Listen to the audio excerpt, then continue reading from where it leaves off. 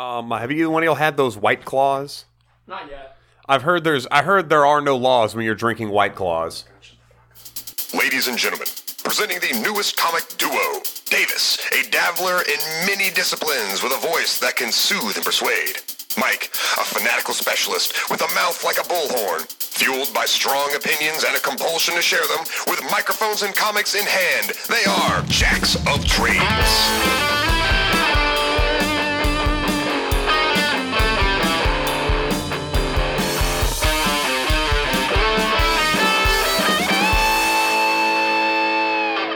Greetings, comic book connoisseurs, and welcome to Jacks of Trades. On Jacks of Trades, we read, review, and rate trade paperbacks and graphic novels by major and independent comic publishers. We are not experts, just amateurs with opinions on the finer things in life. Hi, this is Davis. And this is Greg. Thank you very much for joining us. Today I'm sipping on a 93 Bordeaux and enjoying a nice block of mimolé with some duck prosciutto. Gregory, how are you doing today, sir? I'm going to have to stand against the injustice of you fabricating what is happening in front of you. I cannot allow such Yep, that's a good point. That is a really good point. Psych, Mike's not here, but we're not getting too classy here on the Jacks of Trades. But this is Jacks of Trades. Welcome back. Mike's not here. He's in the Palmetto State. And, well, we're keeping the show rolling. Greg is stepping out from behind the booth for the most part, and in a little bit of a co-host role right now. Yeet. Yeet, yes. As the youths say. The youths do love yeeting. They do love yeeting. I found out Kobe is whenever you're there for precision and accuracy, but yeeting is for strength and effect. I really like this academic breakdown of these terms. Oh, yes. I'm really enjoying what the Facebook and what social media has done to the vernacular of Americans. So, Greg and I have been talking about this book. Well, I've been talking about this book since before it came out, and Greg found out about it. Apparently, I inspired his passion to read this book. Oh, 100%. You were literally the reason I picked it up. And we're finally reading the one book that Greg and I constantly talk about it to this day, even almost a year after it came out. And that is Exit Stage Left! The Snagglepuss Chronicles. So, Greg, why don't you give us some quick stats about this author and artist that we have here? So, Mark Russell actually he's got a long and sordid comic career, but he's really been cutting his teeth with these Hanna-Barbera IPs. Right. DC and Hanna-Barbera reached an agreement. They basically license out all their IPs to DC. I believe Hanna-Barbera is owned by Time Warner, the same company that would make a lot of DC. sense. Yes. And so they've basically, a lot of you would know them from, as Davis has described, kind of like Saturday morning cartoons, but they kind of predate our childhood if you're not like 35 or older. Right. So it's like the Flintstones, the Jetsons, Speed Buggy, Scooby-Doo, Wacky Racers. And we actually reviewed, Mike and Davis actually reviewed issues 1 through 6 of Dastardly and Muttley. Right. And I would say that there's been like a 50-50 win-loss on these. Like, some of them have been really good, but across the board, basically all the best ones have been written by Mark Russell. Pretty much. And Mark Russell going with his starting with his 2 arcs that he did of the Flintstones, 12 issues total. They're all fantastic. This 6th issue, the Snagglepuss Chronicles run, and then most recently his Wonder Twins run, which is on the new Wonder Comics imprint that DC is doing. I've been keeping up with the Wonder Twins comic just because Mark Russell has been writing it, and it has not disappointed. Yeah, he basically has a no-veiled social commentary aspect to all of his writing. He has very nuanced, beautiful writing that takes a lot of historical context or just whatever material he's engaging in. He really clearly pulls it in, but the actual core stories are not subtle. Right. It's the Flintstones is about monogamous relationships. Barney and Betty, thank you, and Fred and Wilma in monogamous relationships in a polygamous society, which is basically it's basically an LGBT commentary. And then Neanderthals are basically immigrants and minorities and how they're treated in society. It takes 2 seconds to pick up on this. Absolutely. It takes 2 seconds to pick up on it, but the overall thought process with it kind of brings in everything from whether you're pro, anti, or, oblivious. Or just living your life. Yeah. Or just oblivious to it, or ambivalent. Is that I don't know. It's the problem. Sure. Some people just like, they're kind of like, oh, it's a thing, but like they can't. There's a lot of things we should all concern ourselves with. We should be concerned with war-torn countries and people dying. Like that is a very human and important thing, but it's impossible to live your life and concern yourself with everything that was worthy of your attention. It's just not, it's just human nature. So I won't, I'll let that marinate for a little bit, but check it out, obviously. Yeah. So Mark Russell though does these beautiful social commentary pieces, definitely is what he's known for. And he's really been the backbone of any successful Hanna-Barbera IPs in the DC comic world. Yes. Minus, I think, Adventure Quest. Yeah. There's been like a few others, but he's definitely largely responsible for the high reception of these books. Eisner nominated work. His artist, Mike Feehan, I believe Feehan, I had the pleasure of interviewing the two of them at San Diego Comic-Con recently with our Wodies over at Nolan Nerdcast. Shout out. So, did you say Wodies? Yeah. Love it. So what's so crazy is we got in there and Matt does a pretty good job of like at least having a cursory knowledge. He doesn't want to come in and sound like he doesn't know the person. If he hasn't read it, he does a good job of researching it. And he just goes, Mike, I'm going to be honest, like, I don't see a lot of your work. Like, what do you do? Turns out, this is his first major series. He's done a lot of editing. He's done a lot of like screening stuff. He's been steeped in the world of comics. Right. But as an artist, he got tapped for this. And it was funny because even in his interview, he was like, you know, if I stop for a second and really think about where I am right now, I'd probably have a panic attack. Right. He says it happened so fast and I really didn't expect this. And in a lot of ways, I thought this whole idea was absurd. But then I heard Mark Russell was attached and I knew it was going to be great. Mark Russell is an Eisner-nominated author, but not for this book. Right. And this book, though, won a GLAAD Award for Outstanding Comic. It was very well critically received, and in a lot of ways was a crazy breakout. I mean, this was not something that Snagglepuss does not exactly inspire strong cultural and like weighty emotion from people, I would think. And it was funny because in the interview with him as well, with Mark, he said that first thing he asked was, who is Snagglepuss? And the first thing that came to mind was gay icon. And Snagglepuss as a gay icon is kind of like a recent thing. It was like this funny thing that kind of blew up on social media a few years ago. Like the Babadook. Right. The Babadook as well, right? Yes. And on top of that, he said his catchphrases are related to theater. Okay, I'm going to make him related to theater. And he basically started building out from there. And so I'll let us get further into the story before I start going. But like it was the whole thing being that he just looked at this character, kind of broke down what is Snagglepuss, took the cartoon character and morphed it into something unrecognizable based on the core elements of the character. Right. And so it's going to be a really fun discussion going into Snagglepuss, but that's the idea. But Mark Russell is a Eisner-nominated writer. We got a Fian who's basically no major series experience, and they blow up with this comic. Right.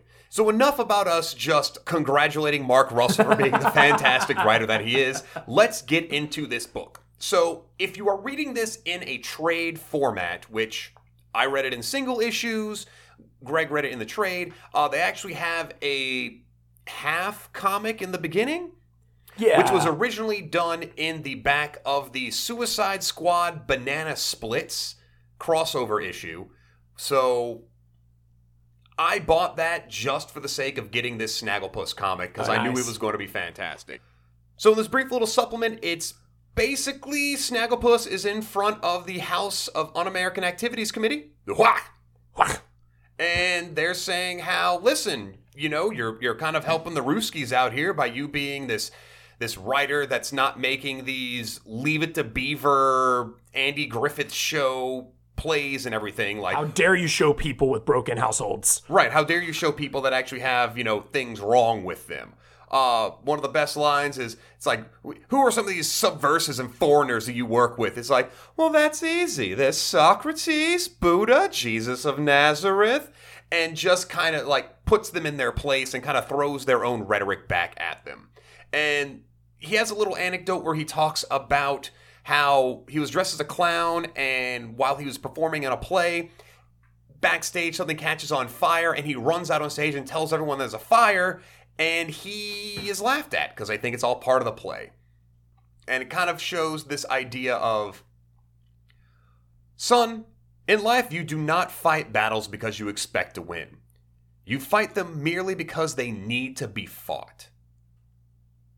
And that is how the prequel of this book begins before we delve into the Chronicles of Snagglepuss.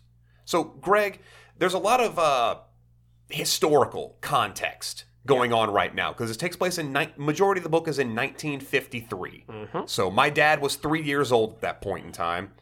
You and I weren't even concepts. Not even an idea. Yeah, we weren't even concepts in our grandparents' eyes at that point. So can you give us a little bit of cultural and or historical context before we delve into this book? Sure. And we kind of glossed over the little 8-page mini issue, but it's basically just him being interrogated about his work.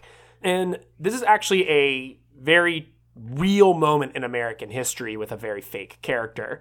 So we have the House Un-American Activities Committee, also known as HUAC, H-U-A-C. And to understand kind of the context of this book, you really need to understand the House Un-American Activities Committee. This is a real committee. That was the actual name of it. And it started actually at the turn of the century, and a little after the turn of the century. So the House Un-American Activities Committee was initially called the Overman Committee. It was formed in 1918 as a subcommittee of the Committee on the Judiciary. Initially, the committee was concerned with investigating pro-German elements in the American liquor industry. You got to remember, This is World War I. Right. So basically, we saw this in World War II, right, with the Japanese internment camps. You're at war with a group, and you immediately seek out, who domestically is going to be a threat. Right. And so this committee was very concerned with Germans, and the liquor and alcohol industry had a lot of Germans here from immigration. Hofbrau? No, that's hoof beer. That's American, damn it. So that was kind of their main focus in the beginning, but it very quickly, with the end of World War I, especially due to the fall of the Russian Empire and the rise of the Soviet Union, their attention turned towards Bolshevism. Yes. The committee's investigations gave rise to what we call the First Red Scare. This was a period post-World War I where politicians, voters, advocacy groups feared a Bolshevik takeover of the U.S. You have to remember, we're about to get into the Depression a little bit, but you do have workers' rights are growing, and workers' rights are heavily associated with socialism. Right. And so people were concerned about these elements growing, and you actually had candidates like Eugene Debs and other people who were growing socialist parties in America. Mm-hmm. And so the American government. Keller. Yep. And so they were very concerned with these quote unquote subversives. Yes. The thing about the First Red Scare is that, and the reason I kind of mentioned is that this lays the groundwork for the social fears and heavy legal ramifications as we go into the 20th century that we still actually see play out today. In 1930, the committee really ramped up its efforts and became far more known in the public eye. Congressman Hamilton Fish, yes, Hamilton Fish III, a Republican from New York, focused heavily on rooting out communists and communist sympathizers in the U.S., and this becomes the backbone rhetoric of the committee. During this time, it was commonly known as the Fish Committee. They really targeted groups such as the ACLU and communist candidates running for elected office in the U.S. Mm-hmm. The committee continued on through the 30s and 40s under various names. It kept changing over and over and over again. Different people kind of took the helm. But they became very focused on Nazis and Nazi propaganda during World War II, even in the late 30s, rising up to the war. Good. But they never stopped focusing on communism. Mm-hmm. They were always worried about it. Even as we were allied with the Soviet Union, it was always seen as this possible kind of wedge into our society that was going to disrupt democracy and capitalism. The 40s and 50s are where HUAC really peaked, or reached its greatest lunacy, depending on who you ask. Mm-hmm. And this is what really informs our story. It's here we enter the Second Red Scare and the Lavender Scare, which are very, very related, somewhat distinct. During the 40s, there was special attention paid to Hollywood and artists and generals, the theater scene, things like that. Stories and creators that were considered deviant, that's basically a dog whistle for gay or just any sort of alternative lifestyle that doesn't fit the mold in a nuclear family union, straight white picket fence America. Right. Even if they were sexually active women. Yeah. People that were African American, any other people of color at that point as well. Interracial marriage, anything. It's just considered deviant culture. They were heavily targeted, and they were also linked to communists and communist sympathizers. Mm-hmm. They kind of drew this weird thread between the two in a lot of ways, that if you're a deviant, you're somehow more likely to be a communist, ergo you could be a threat to the U.S. Right. If nothing else, you're unraveling the moral fabric of America with your art and the media you're putting out. Mm-hmm. So many were required to cease their work or were even subpoenaed, and they had to answer to the government for what can really only be described as cultural crimes, I'm doing big air quotes, against the U.S. Huoc basically threatened anyone who supported or worked with these artists with potential subpoenas of their own and demanded that these people turn in the names of known communists and sympathizers, as well as, quote, deviants and subversives. In this book, you'll see the term deviant, subversive over and over and over and over again. This is the context for our story today, and for anyone who's curious, Huoc really lost steam in the mid to late 50s and was completely shut down in 1975. My last note I'm going to make is that a common mistake, and one I made for a very long time until basically this book, was linking Huoc and McCarthyism / Joseph McCarthy, which was a really stupid mistake because he was a senator. Is the junior senator from Wisconsin, as Edward R. Murrow loved to painfully say over and over again. He was not even part of the House, but he ran a very parallel campaign that informed Huoc's efforts. This is also what books like the Crucible, right? Very famous play about the Salem witch trials, very thin-veiled attempt to attack McCarthyism. He actually was in charge of the Subversive Activities Control Board. By the way, you should definitely check out the movie Good Night and Good Luck. Really, really awesome depiction of this era. And Edward R. Murrow at CBS is basically one-man media war against McCarthy and McCarthyism. So, point being, Huoc is kind of the backdrop. Snagglepuss is a target in this.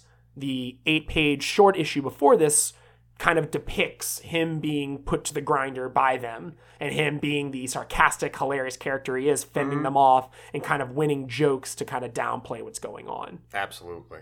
Thank you very much, Greg. That was eloquently put. I could not have done it better. I would not have done it better.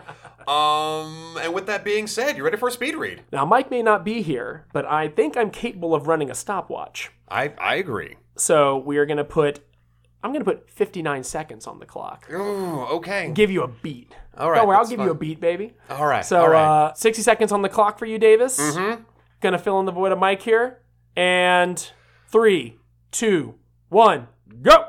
Issue 1, exit stage left, 1953. A couple is getting dinner and is late for a show. Enter Snagglepuss, a southern playwright living in New York on the last night of his hit play, The Heart is a Kennel of Thieves. He's basically Tennessee Williams. After the play, he drops his wife off at their house and goes for his to a favorite watering hole, the Stonewall Inn, where he meets up with his boyfriend, Pablo, a refugee from Cuba escaping the Batista regime. Meanwhile, one of Snaggle's fellow writers is being hunted down by the House Un-American Activities Committee for being a commie. Snagglepuss's friend Huckleberry Hound comes to visit after leaving his home state of Mississippi. Huck is another author and is pretty much William Faulkner. At the end of the show, the couple was late for was the execution of the Rosenbergs, a couple accused of being found guilty of selling nuclear secrets to communist Russia. 59 seconds. Well done. Oh, man, I stumbled a lot during that one, but okay. I know, but it's okay. Just finding your sea legs, man. We're getting going in 3, 2, 1. Issue 2, A Dog's Life. Gigi Allen is a government agent hell-bent on getting rid of subversives and degenerates in the American cinema and play scene. Snagglepuss has a new play and the lead actor isn't getting the role. Snagglepuss also visits an elderly man in an old folks home. Huckleberry isn't living his best life. He's living in a dingy apartment and eating TV dinners. Snaggle brings the actor to visit him to get inspiration. Huck was run out of his old town in Mississippi for being caught kissing a black man in the South. Yeah, big faux pas in the 50s. Huck tries to hit on a man in the beach afterwards. It doesn't work. Gigi meets with Snaggle, and he is not taking her threats. The actor gets it and finally starts to unlock his inner Huck. Snaggle is then ordered to appear in front of the Huoc again. 32 seconds. Davis, you are killing it. I know you said you didn't even time these out. I'm just going to fill up here for a little bit of seconds here. So, how about that beach scene? Yeah, that was brutal. Just like, are you here for pleasures of the flesh? Punch in the face. 3, 2, 1, go! Issue 3, Actors and Stars. Snaggle and Huck are on a talk show. A star shows people who they wish to be. An actor shows them what they are. Everything starts to go to shit, and Snagglepuss has to help his friend Arthur sneak his secret lover Marilyn out of their apartment to make sure her boyfriend Joe doesn't get jealous. Arthur Miller, Marilyn Monroe, Joe DiMaggio. Yeah, it happened. Snaggle introduces Huck to the Stonewall so he can finally express himself as a gay man in New York. Pablo gets frustrated at Snaggle for not empathizing about the struggles of his people in Cuba. Snagglepuss throws a party afterwards, and Huck has a love interest, a cop horse named Officer McGraw. Turns out the shitty actor in the play was Clint Eastwood the whole time. Well done. Another 32-second one. Quick fun fact from that interview with him. we talked about Stonewall and how the fact is he doesn't actually talk about the Stonewall riots in the comic. He's doing a really cool job of showing the trajectory to the Stonewall riots. Very, very fun, nuanced thing to go with. In 3, 2, 1... Issue 4, Doomtown. Nuclear bombs and truth bomb drops in the beginning of this issue as we learn Snagglepuss's play is about the life of Huckleberry Hound and their childhood in Mississippi. Snagglepuss pushes his fake wife away and also pushes Pablo away as he starts to ponder the different masks that he wears in his life. Huck and McGraw are in love and Huck starts to write again. Gigi tips off the police chief and has him raid the Stonewall Inn. McGraw is one of the officers in the raid. Instead of going to Stonewall, Snagglepuss takes his faux wife and Pablo to dinner in order to bridge the gap of his worlds. Stonewall is raided and McGraw cracks Huck in the face with a billy club and arrests him to maintain his appearance as a cop. Gigi returns home to her roommate, and by roommate, I mean lover. That was an incredible... that was a very, very, very good, concise assessment of that episode. I'm going to give you that, man. That was a very, very good issue coverage there. Thank I really liked what you said there. In 3, 2, 1... Issue 5, opening night. Snagglepuss is at the end of his wits. He's ready to stand up to the whack in order to put them in their place. Huck is a social pariah after being outed, and Snagglepuss meets with Gigi one more time before the hearing and agrees to comply in order to save Huck's reputation. While expressing this to his fake wife, she tells him that Huck has hung himself in his apartment. With his friend's blood on their hands, Snagglepuss decides to stand up to the panel and possibly throw away all that he's worked for. It's the opening night of his play, and as the drama of the play unfolds, Snagglepuss tells the Whack Committee that the world needs subversives and art. Without show business, politics steps in to fill the void, and that's when the world goes to hell. 40 seconds, well done. Very, very tragic scene in the story. I'll give you that. Absolutely brutal. What would you say is your takeaway from that issue? Takeaway from that issue is you back a cat into the corner, they're going to bat back. Ooh, I like that. In 5, 4, 3, 2, 1. Issue 6, Going Underground. 5 years later, Snagglepuss has been blacklisted, and no one will produce any of his plays. His mentee, Augie Doggy, wrote a book about Snaggle's life and is now famous. His ex-wife is now married to another Broadway person, and Pablo is a revolutionary in Cuba. McGraw was found out by another cop and lost his badge. He is now a cartoon star. He offers Snagglepuss a job, but he doesn't want to stoop down to television. The old man Snaggle has been visiting was his father, who never knew his son was visiting him. He dies, and Snagglepuss is too poor to afford to bury him. Snaggle goes to the bar, and after talking to the old Stonewall bartender, he tells him, "You don't fight the system to win. You fight to show that it can be done." Snaggle eventually accepts the job, but only if Huck's son, Huck, can get a job as well. In the end, Snagglepuss assumes the name Snaggletooth in order to be on McGraw's show, and starts the next chapter of his life. Ooh, that was a close one. 54 seconds. Woo! Ooh, you did it. Is that it? Yep, that's it. I was going to say, that's the end. 6. Yep, that's Good it. job. Good job. Woo. Man, that was some of your better work, man. Like, you've done a pretty good job. Every one of these seems to get tighter, and but I again, that issue I said earlier, really, really strong work. I feel like if I listed these, I would get the broad strokes pretty well. Oh, the one about the talk show? I think it was issue 4. Doomtown. Right after Clint was. Yeah, Doomtown. Yeah. That was you nailed that one. Oh man. Okay, so especially the bridging of his life. Yeah, that was very powerful. Yeah, that was again, I read this book as it came out. So, and I haven't read it. So you had a lot of time to let marinate it between issues a little bit. Yeah, a little time to marinate, as well as I had to kind of go back and read some of the older, like the previous issue as well, to kind of get myself back into it. Sure. And this is my first time reading this in a whole continuous story. It still gave me the same chills. Okay. Let's just delve into it right now. So, Mark Russell's writing with this whole thing as he's writing pretty much a Tennessee Williams story. Yep. Or story about Tennessee Williams. This whole thing plays like a Southern Gothic tragedy play. Yes. It is fantastic. You can even tell, I don't know how much research he did into Tennessee Williams. I don't know whether he read like Cat on a Hot Tin Roof in high school or just, saw the Marlon Brando version of Streetcar Named Desire. But the plays that he writes, that Snagglepuss is writing, feel like absolute complete Tennessee Williams plays. Well, how about that single frame of "My heart is a kennel of thieves" before the curtain slammed shut? I mean, that was basically Streetcar Named Desire. Absolutely, especially just how dare you lie with that man? He's gonna get you a job. I'm leaving, mother. You're being a whore. Leaves. Man comes in. I got fired from my job. You trollop. How dare you? I know, but can you loan me some money? Get out of my house. My heart is a kennel of thieves. Absolute-tastic. And then everything in the second play with just Huck's life as he's happening there. It was wonderful. It's fantastic. And every single line of dialogue, as far as a quip, a retort, or a observation that Snagglepuss makes, is just steeped with Tennessee Williams. Yeah, and I will totally say, look, we love this book, but I do think some people get turned off. Like, people have got a little more nuance on his view of him, but one thing that Joss Whedon was really good at in the 2000s and stuff with Buffy or Firefly or anything is that the dialogue felt very natural. Yes. And he particularly punishes people for dropping one-liners that sound heroic. Yeah. So I always think of the scene in Serenity. You think you can lead this ship? And the guy goes, yes, I can. The guy just pauses. Well, you can't.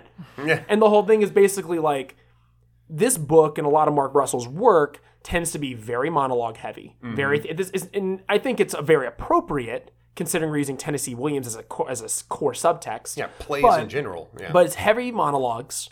It's a lot of explaining. Not as much exposition. A fair bit of show don't tell, but there's a fair bit of telling. Yeah. And I think for some people that can be a turnoff. Yeah. But I think in the context of a theater writer and a guy who is very eccentric, quote unquote gay, right? Like it's basically he's eccentric, but he's also often covering up his sexual proclivities. Yes. And he likes to make jokes and nods to the fact that he's gay to people who don't know that he is. Yes. And it's very and so I think the dialogue in that way you're saying, like, it's very strong and theatrical. The whole, plot structure in itself reads just like a play. And then even his life is like a Tennessee Williams play. The whole thing is like that, even down to the character of Huckleberry Hound being this just his life, he never getting a break, never getting a chance. Everything just kind of sucks for Huck the majority of this one. And we even, in the play, they even delve into his childhood about how it's one of those just, you can live this life, go right ahead. But me, Snagglepuss, I cannot live this life. Right. This is not the mask that I want to wear. But then he goes to New York and does it anyway. Exactly. So, he ends up he wears the mask regardless of where he goes. And I think that's like, that duality is really fun and very complicated too by the fact that he, like, we'll get to his father, but I think that's a huge, like, monkey wrench in his self-image. Like, he shouldn't give a shit. Yes. He really shouldn't. But he does. And I really feel with, first of all, the fact that the character is called G.G. Allen after G.G. Allen, one of the most raunchy punk artists of all time. Like, he would go on stage, shit in his hand, and throw it at people while his band was performing. Like, the fact that's just fun tongue-in-cheek. Yeah. Absolutely. But I find Snagglepuss as a character, and a lot of the characters in here, they are that kind of two-sided. Mm-hmm. Like, you have G.G. Allen, who's there saying, I'm a government agent. We need to get rid of these subversives. We need to get rid of the deviants, the degenerates. We need to get rid of all these people in their life. Like, they should not be in the media. But then she goes home and she is a lesbian. But it's also interesting that, like, as unsympathetic and shitty as she is, they take time. Well, they, Mark and team, take time to explain. Like, you got to stop for a second and go, what threat does a play have? Right. And in some ways, you laugh at it. You're like, well, it's just a play. But at the same time, like, we defend art with all our souls, right? Right. We defend the right to be able to create. So clearly there's a value to it. And I think that it's very cool that they show the opposite end of it. We say art informs culture. You could take I Dream of Jeannie. It doesn't matter. Everything informs our social moment. You could take any television, any newspaper, any movie from any period and understand the cultural zeitgeist of the time.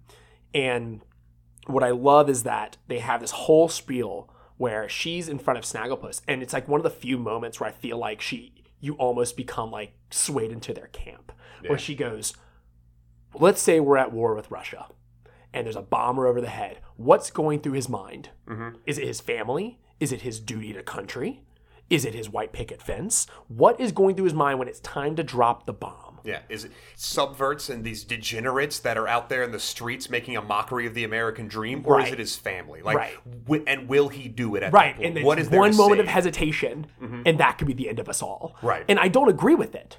But the passion that's displayed in that monologue, where she just goes, you think this is a game, you joke and you mock us up here, but I'm sitting here looking at this and going, I don't have the luxury of entertainment. I think this could be the end of us all. And so while it is totally hypocritical that she goes home to her gay lover, she sees herself as an exception. And she goes, what I do, like, I think she probably goes, what I do is wrong, but if what I did was on public display, it could threaten the underpinnings of it. Like, it just shows the, like, contradiction. It shows the kind of internal war in American culture. It shows this duality and this, like, Ann Marshall's been, my wife's been reading this great book called Sapiens, and she had a really good point recently. I need to read the book, but it talked about how you can't truly understand a culture or people until you understand what is the underlying contradiction of their core philosophies.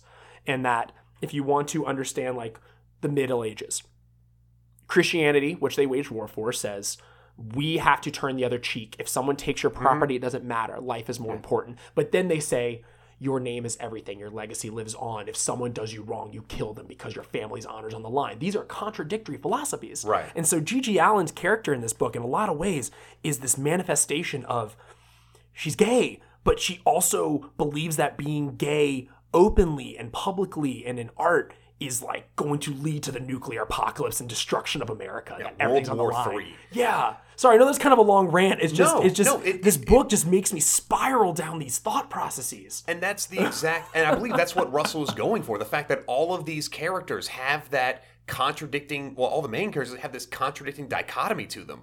I mean, one of the most prevalent examples of this is during the Arthur Miller, Marilyn Monroe, Joe DiMaggio aspect. I mean, you have such a great little side story in the middle of it, and like you could almost call it distraction. History. It was that was so good. Like in that it's showing the impact beyond the immediate characters we're seeing who are operating at the highest levels. Right. So you have the Arthur Miller character who's just I'm just, I'm hanging out with Marilyn Monroe. I'm banging her on the side. It's great. It's awesome. By the way, I'm writing The Crucible. Yeah, it's about witches and the Salem witch trial. It's pretty much McCarthyism. Thin veils. And then Marilyn Monroe is just listen, I want to be an actress, and I'm here for two things. Either men lust after me, or they're there to criticize me. Right. And Joe DiMaggio is there as being it doesn't matter how many home runs I hit, it doesn't matter what I do, I'm still going to be the son of immigrants. They took my father's fishing boat away, and to that end, he's the only person that views Marilyn Monroe in one of those other dichotomies, where he's like, that's what I can never be. Right. Never be this true all-American because my family is not from here. And I wonder if Mark Russell's pulling from, and maybe this is a reach or me just like doing a stupid flex, but like if you look at American gangster films, right? You look at any James Cagney movies, anything from like any decade in America. Gangster films are marked by two major traits. The lead is usually an immigrant with some sort of like heavy accent. Yes. Right? They're going to be like, say, right? It's not even just a evil thing, like it's an Italian caricature. So they tend to be a immigrant who brandishes their immigrant status all the time, who is becoming wealthy and powerful, but they are almost always locked out of popular social culture. Right. You can never become a blue-blooded American as an Italian in a gangster film. Yeah. And there's kind of a subtext at all times of like, no matter how powerful they become, no matter what they become, main people still scoff at them. They'll show up in their suit and they've got diamonds all over their hands and and everyone's like afraid of them. But then the people who are like the Kennedys, the Vanderbilts, right? The blue bloods, exactly. They'll look at them and they're just like, who let the rabble in? Yeah. They have the same amount of money they do. They could kill people with a snap of a finger. And the thing is, the characters are constantly plagued by that. They don't say it out loud. They go, I wish people would accept me, because that's too whiny for a mob leader. Right. But everything they do is to kind of scream like, accept me. Right. And it's a vocal frustration of being a non-accepted immigrant. Right. And I think that scene, when I watched that, when I was reading that and reading about the sexism, the like, everyone wants to see my movies, yet everyone would hate for their wives or daughters to be what I am. Right. Right. They want to fuck a woman like me, but they don't want to be associated with a woman like me. Right. And then Joe DiMaggio is like, no matter the superstar I am, every American considers me the greatest, yet I will never be American. And I think like this book just, it doesn't matter what's touching on, it just hits these cultural moments that are so powerful. And like even still relevant to this day with everything. Duh.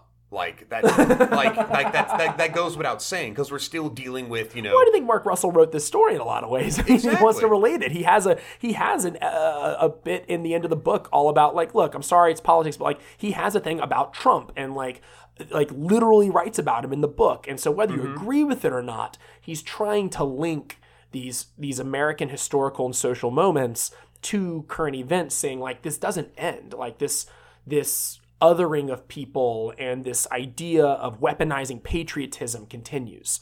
Yes. Like you don't tell a story because it's over. You tell a story because it's relevant or you're late. Well, you tell a story because you believe it needs to be told. Right. And so again, like, I'm sorry, I know this politics world. I'm sorry if y'all disagree with it or agree with it, whatever.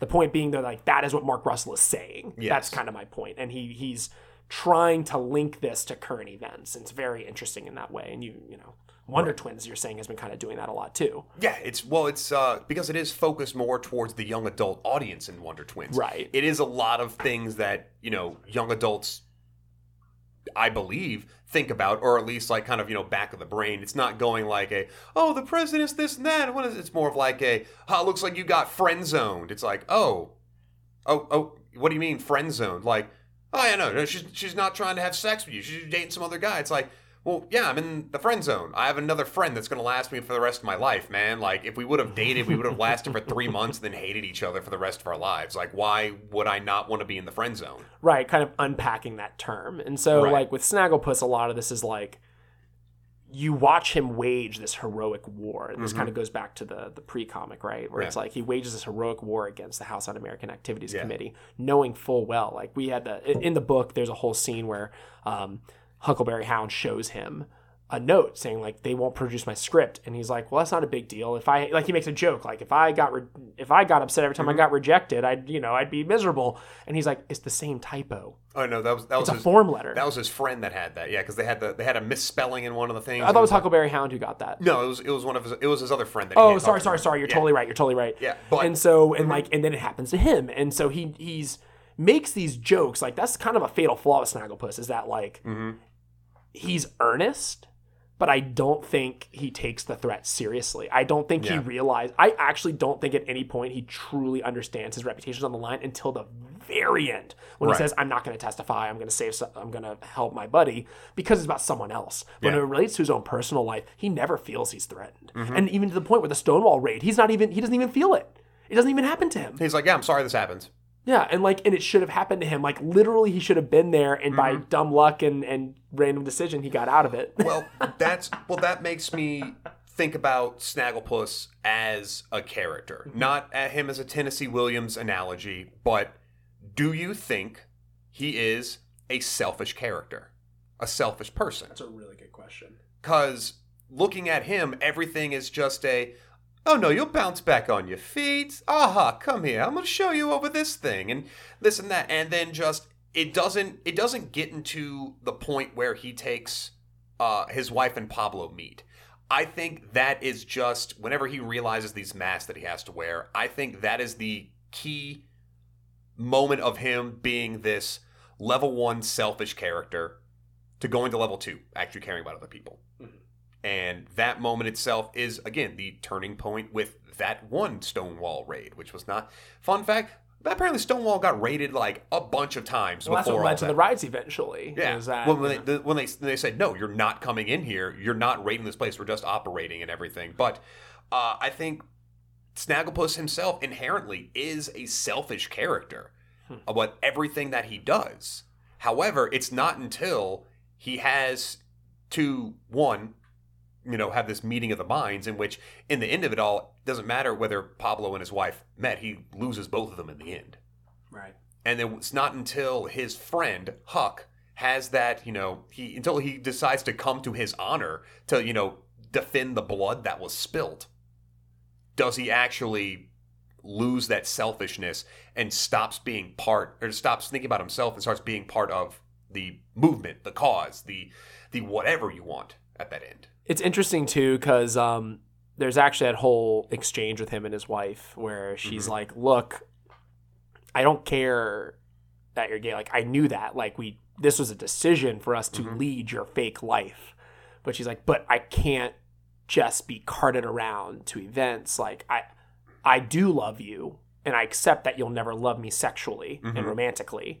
But I think that if we're going to be husband and wife and we're going to be together, I need to be actually let into your real world. Right. And it is the irony that when he opens up and lets his worlds collide is the moment he misses the Stonewall raid is not lost. Like I honestly am not sure I'm equipped to unpack all the nuance to that. I'm not sure I can fully understand the weight of that moment. It's actually, it's one of the things you read it and you go, there's a lot happening here, and I intellectually know it's happening, but I'm not sure I can articulate it. Yeah, that is the thing. The book it's dialogue heavy, and it's a real, I'm not saying it's a quick read, it's an easy read, but it's a very simple read of a book. You get the message, for understand. The dense material you're getting. Yes. Oh yeah. Well, that's what I was trying to say. Yeah, it's a very easy book to read, and you'll get the overall message and everything. But there's certain things in this book that I will never be able to unpack. And part of it is that we just don't live it, and like I'm shocked that I just don't understand how Mark Russell is able to do this with such care. Yeah. I mean, it's hard. Like, and there's some hard read moments. The police raid on the Stonewall, I believe, is the only time we see a slur in the whole book. Yeah, and it is. I will tell you, it is like heavy. It is rough. It is from the visuals. It is the most violent, awful scene. It is horrific. And it ends a page, too. Yeah. Like, it is a exclamation mark at the end of that sentence of pictures. If it wouldn't be so confusing and weird, it's the kind of thing I would put on a wall. It's a, like, from an emotional standpoint, in no way would I consider that something I want as artwork on my wall. Yeah. But that moment is just, oh, my God. I actually, sorry, I know I keep sounding like I'm light flexing, but like when I talked to Mark Russell in the moment, look, that Stonewall raid scene, I'm like, the moment I'm talking about. I was like, chills down my spine, right? I am like heteronormative, like a straight dude, it's hi, my name's Greg. I'm a cis white male. Yeah. I'm a cis white male. And like you read How's that, it going? and it rocks you. Yeah. It rocks you. Yeah. Yeah, it does. It's the empathy he builds in the characters. And I love how he builds Quick Draw McGraw. Yeah. My God, that character's so good. And it adds a layer to it that's so powerful. And again, it's that, contradicting dichotomy of every main character, which plays into that. It is They all lie. Yeah, they're all liars. Yeah, they're all wearing, and oh my God, I just put it together, Greg. 2 masks. Theater. Smiling mask and frowning mask. Everybody wears these 2 different masks, and the overarch. Oh my God! Again, we continue to unpack this book the more that we read it. It's the public mask and the personal mask. Well, I won't go down this rabbit hole. You could like relate that to social media. You could relate that to your professional life. You could. Yep. You could just like sure. In their case, the mask is straight and gay. Entertainment, public life versus personal home life, but. The thing about this era that's so marked and, in a lot of ways, like I can talk about all day about how we parallel current life, but I would say that in 2019, it's a lot easier to have a personal life that people aren't going to pry into. I mean, people still do. There's all kinds of things you could talk about, but like back in that period with House Un-American Activities Committee, they literally consider your sexual proclivities to be linked to your patriotism. Yep. And I think that sure, draw parallels, draw social commentary, cool. But I will say I am so grateful that if I wasn't a cisgendered white male, if I was not a like straight person, stuff that like I could probably live my life more or less unaccosted. Right. In no way would I say that's easy for people who live a different life. There's social norms that make things difficult and people face adversity. Mm-hmm. But compared to being dragged in front of a congressional committee via subpoena because you put out artwork. I mean, could you imagine... It's just one of those, like, could you imagine us having to go fly to Washington, D.C. Because we have a podcast. Because we have a podcast. And we talked about how we thought that, Aquaman looked really good in his suit. Yeah, it's true. It's like, it's ludicrous things like that. I know we're wading into some dicey territory. I apologize. I just it does make you appreciate a lot of things in some ways. So I love in comic books and in media when they take a theory, philosophy, random event, random thing that happened, and then just build an entire chapter out of it. I once wrote a script about smoking cigarettes and related it to, oh my God, what was his name? There's a scientist who basically said that, oh yeah, stomach ulcers are caused by stress and spicy foods and all of this. And he's like, well, no, I think it's a bacteria. And everyone in the science community was like, no, bacteria can't survive in your stomach, dummy. It's not what it is. So they assumed stomach acid would kill anything that encounters it. Exactly. So he said, well, if that's the case, screw you guys, scientific community, and drank a petri dish of this bacteria called H. pylori. And he expected to get like 1 or 2 ulcers in like a month's time, and within like 2 weeks, his entire stomach and duodenum were filled with ulcers, proving that no, I had to do this for science purposes for me to figure this out. And this was in like the 80s. So even in the 80s, people were still drinking petri dishes of stuff to prove things with science. And and what Mark Russell does is he brings this idea of the Russell paradox in, and it's not his own paradox, which I had to research. He did not make this up. And it's basically the idea of, so in a town, let's say every guy is clean shaven in the town. This is actually a set theory problem. Yeah, it's set theory. Yeah, so basically... To get into, because set theory at the time was thought to be, everyone wanted to bring mathematics back to logical foundations, right? And so set theory was going to be the thing that did that. You prove 2 + 2 = 4, not just by induction or putting two things. Like you can have a set where you have the set of all possible outcomes, and you can basically makes it self-evident. Yeah, well, all of math comes down to just basic logical principles, and you can go off from there. The problem is it's impossible because logic itself is full of paradoxes. Right. Resident engineer Daniel Desimone. But so the example though he gives, the only time I come in is for this nerd shit. It's like I did this and P = NP. But the shaver, the barber paradox is it's actually fascinating, and they display it in the book. It's really good. Right. And it kind of even more subtly plays into who watches The Watchmen. Oh, I didn't even think about that. Right. So Desi, with that in mind, explain the barber shaver paradox for us, or the Russell paradox, really, but as displayed through a barber. Yeah. So the book actually did a really good job of explaining it, a better job than probably I've ever seen, because usually people kind of half-ass it because they don't think about people getting shaved that often anymore. But so you have a town full of men, and everybody is clean-shaven. And the only 2 ways to get shaven are to shave yourself at home or go to the barber. Problem is, what does the barber do? Does the barber go to the barber, or does the barber shave himself? So he exists in both sets. He's in both sets, but he's also not in either set. It's a paradox. You can't put him clearly in one side. And that's the problem with set theory, is that you end up with these situations where something doesn't fit in your sets, and there is no logical conclusion. And so that's why set theory never turned out to be this bring all of math up from logical principles. The grand unifying theory. Yeah, that's why it didn't work out. Well, that's why I actually, on a side note, I love stuff like that. I love the whole, you'll have this assertion of something that's kind of the solution to something, and then the problem with it is actually very simple. Right. So the deontological argument is actually a very famous one.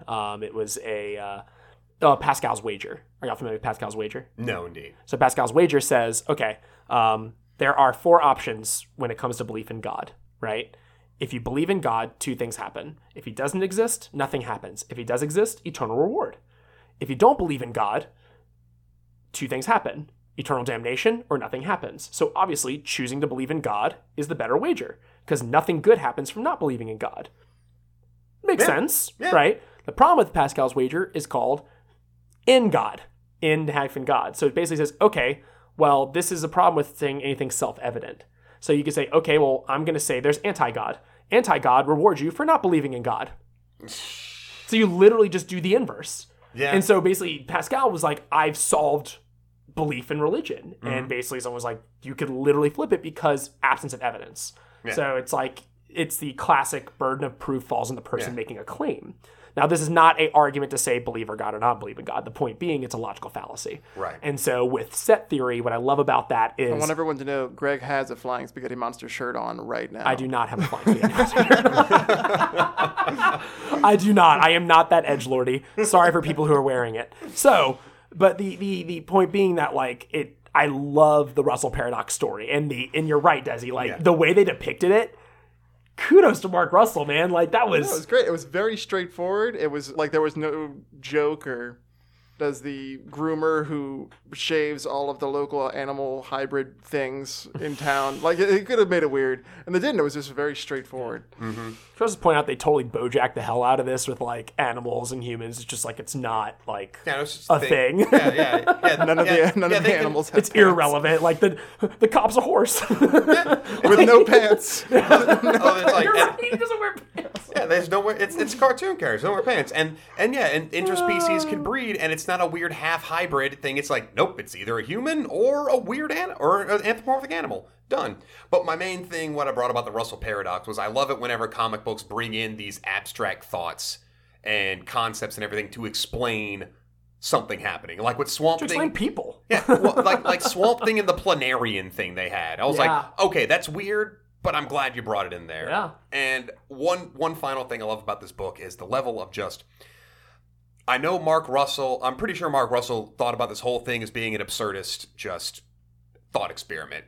And no spoilers, because you have to read it. The final scene in the book involving the cornfield that actually happened. Dude, I remember you were when I finished this book, you were texting me and you go, "How about that food fight?" It is quite frankly, I didn't know it was real until I researched, about what happened with that one. And yeah, it's absurd. It is absolutely absurd. And on that end, the only other thing I need to say, closing arguments with this whole thing is check out, if you're interested in this, check out the Green Lantern Huckleberry Hound crossover issue they had. Again, written by Mark Russell for a single one-shot issue of young Huckleberry Hound getting involved with the civil rights movement in the 1960s. As well as Green Lantern. As well as Green Lantern, the John Stewart Green Lantern. Former or retired Marine, all of that wonderfulness and all of the issues that happened through that lens of the 1960s civil rights movement. So I think the takeaways from this are there's a lot. There's a lot under the hood. We didn't really talk about the art a whole lot, but the use of frames, the emotion, the faces are, I'm looking at the Stonewall scene right now and the concern on the different characters and the hate and vitriol on other characters.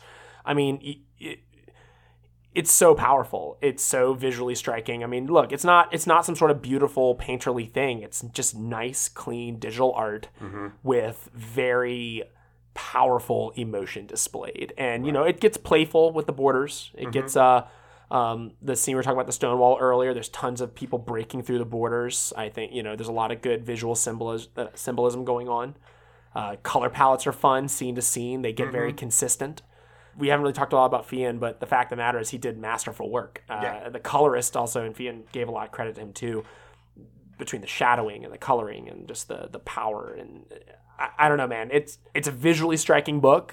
The variant covers are gorgeous. Yes. Part of the fun of the digital version is like thumbing through those. And I definitely say that the story is powerful. The colors, the visuals are powerful. I'm just looking at reflections in the cars right now. There's just a lot of nuance and detail going on. So yeah, it's a gorgeous book. really is. No matter what. Even if you don't care about the social commentary or anything else, the book is absolutely gorgeous to look at. Yeah. So ratings, huh? I think so. Dave's ready to segue in, baby. I mean, Greg, I'm pretty sure both you and I agree with this at the same point. It's a bar. I'm just kidding. No. It is a buy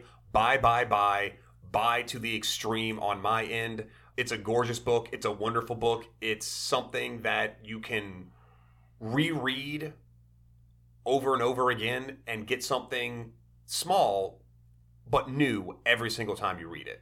It's ain't no lie, baby. Bye. Mm-hmm. Bye. So if I'm gonna fill the Davis role, I gotta throw something in like that. It's I own it. I bought 2 copies on In-Stock Trades, one for Davis, one for myself. Woo-woo. I've got it digitally. I occasionally will buy a hard copy of a book that I own digitally already, and this made the list. Yep. I've read it 3 times now, twice on my own volition, a 3rd time for this episode. I know we were all over the place in this, but honestly, I'd say it's less distraction and nonsense and more just that this book brings you everywhere. Yes. You could strictly talk about the American legal system in Congress. You could talk strictly about LGBT rights. You could talk strictly about the way we treat art. Yeah, you can talk about being an artist. You can talk about being a Southerner out of place. It's just everything in between. Sorry, didn't mean to road you. No, you're good. I mean, that's the truth, man.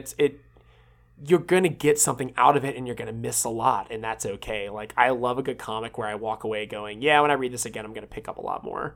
I just think that it's a beautiful piece of art. It's the story is important. I think that anyone who doesn't know about the history of the House Un-American Activities Committee, this is as good a reason to learn more about it as anyone. The Lavender Scare and the Red Scare, and the way we linked political allegiances with the way you live your life. We didn't even delve into the fact that this weird altered history that they showed in the 1950s. It's some things are out of place, but it's still the same rough story. The broad strokes are accurate, and the way they treated these people is true. The Hollywood blacklist is very infamous and led to hundreds of people basically having their lives ruined. Right. And then that's the direct people, not including the you got to think about art industry. You're basically mentors to other people. This ruined lives. Right. And it was completely federally mandated. Yep. And I think that that's important to realize, is that it's not some sort of the government is evil or something. It's just that people and values. People had passions. Yeah, and it's a very just dark, sad moment in American history. And I think that the classic, you don't learn from history, you're doomed to repeat it, blah, blah, blah. I know it's a trope, but it really is these stories, if we don't understand what happened with McCarthy and Huoc and don't understand these cultural moments, it's a disservice to the people who suffered under it. Yeah, because the fight, it's not meant to be won. It's meant to show that you could fight. And what does he say at the end? He goes what was it for? Snagglepuss even doubts after all this, why did I do this? And they go, it doesn't matter that the Stonewall was shut down. You proved this proved that such things are possible. Yeah. And it empowers people. I think this book is incredibly empowering and very just it's so good. It's so good. So there you have it, folks. Greg and I both a buy. Desi's reading it right now for the most part. Did you already finish it in the time recording? I did not finish it yet. I'm at 113 out of 160 or something. Fantastic. Almost there. And what's your inclination so far? I feel like it's extremely heavy-handed, and you can get away with it because of the ridiculous setting. Sure, that doesn't make it not heavy-handed. Sure.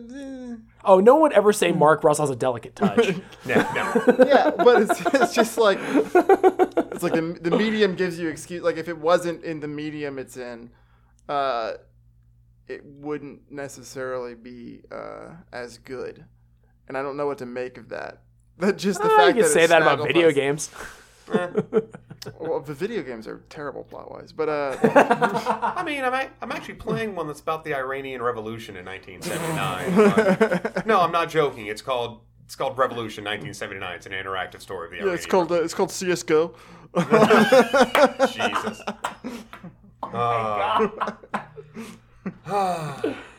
On that note, everybody, We are Jacks of Trades podcast minus Mike for right now. He will return eventually.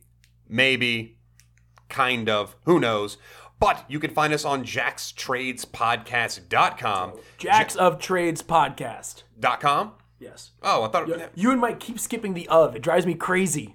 You can find us on jacksofttradespodcast.com, jacksofttradespodcast@gmail.com, www.facebook.com/jackstradespod, twitter.com/jackstradespod, and www.instagram.com/jackstradespod.